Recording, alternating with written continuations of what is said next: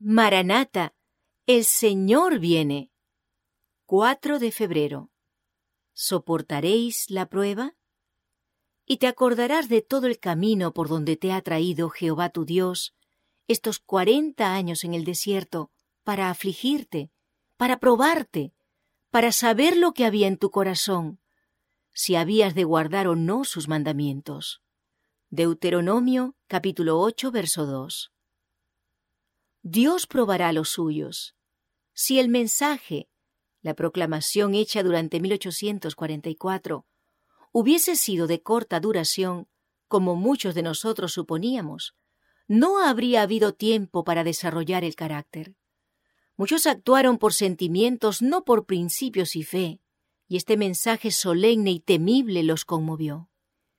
Obró sobre sus sentimientos y excitó sus temores, pero no realizó la obra que Dios quería que realizase.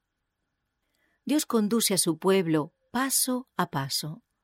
Coloca a sus seguidores en diferentes situaciones, a fin de que se manifieste lo que hay en el corazón. Algunos soportan ciertas pruebas, pero fracasan en otras. A medida que se avanza en este proceso, el corazón es probado un poco más severamente.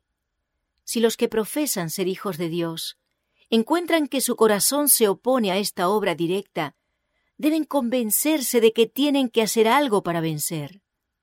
Algunos están dispuestos a aceptar un punto, pero cuando Dios los prueba en otro, lo rehúyen y retroceden, porque hiere directamente algún ídolo suyo.